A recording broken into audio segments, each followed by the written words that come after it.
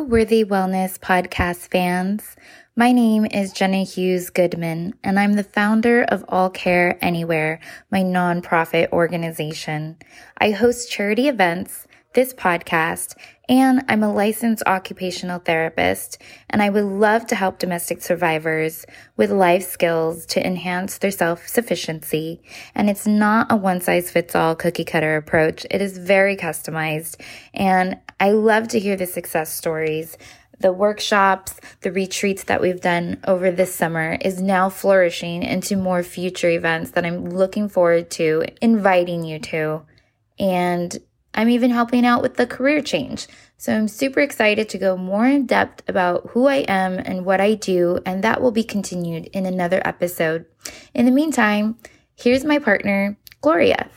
Hello, my name is Gloria Enriquez, and I am the CEO and founder of Worthy Women Warriors, my nonprofit for women who are seeking holistic care.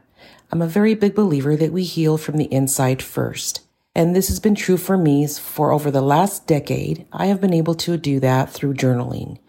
I've been able to find my worth and find my voice, and I've had the pleasure of assisting women do the same through my journaling workshops. So today I hope you enjoy our podcast. Thank you so much for listening, and we look forward to having many more.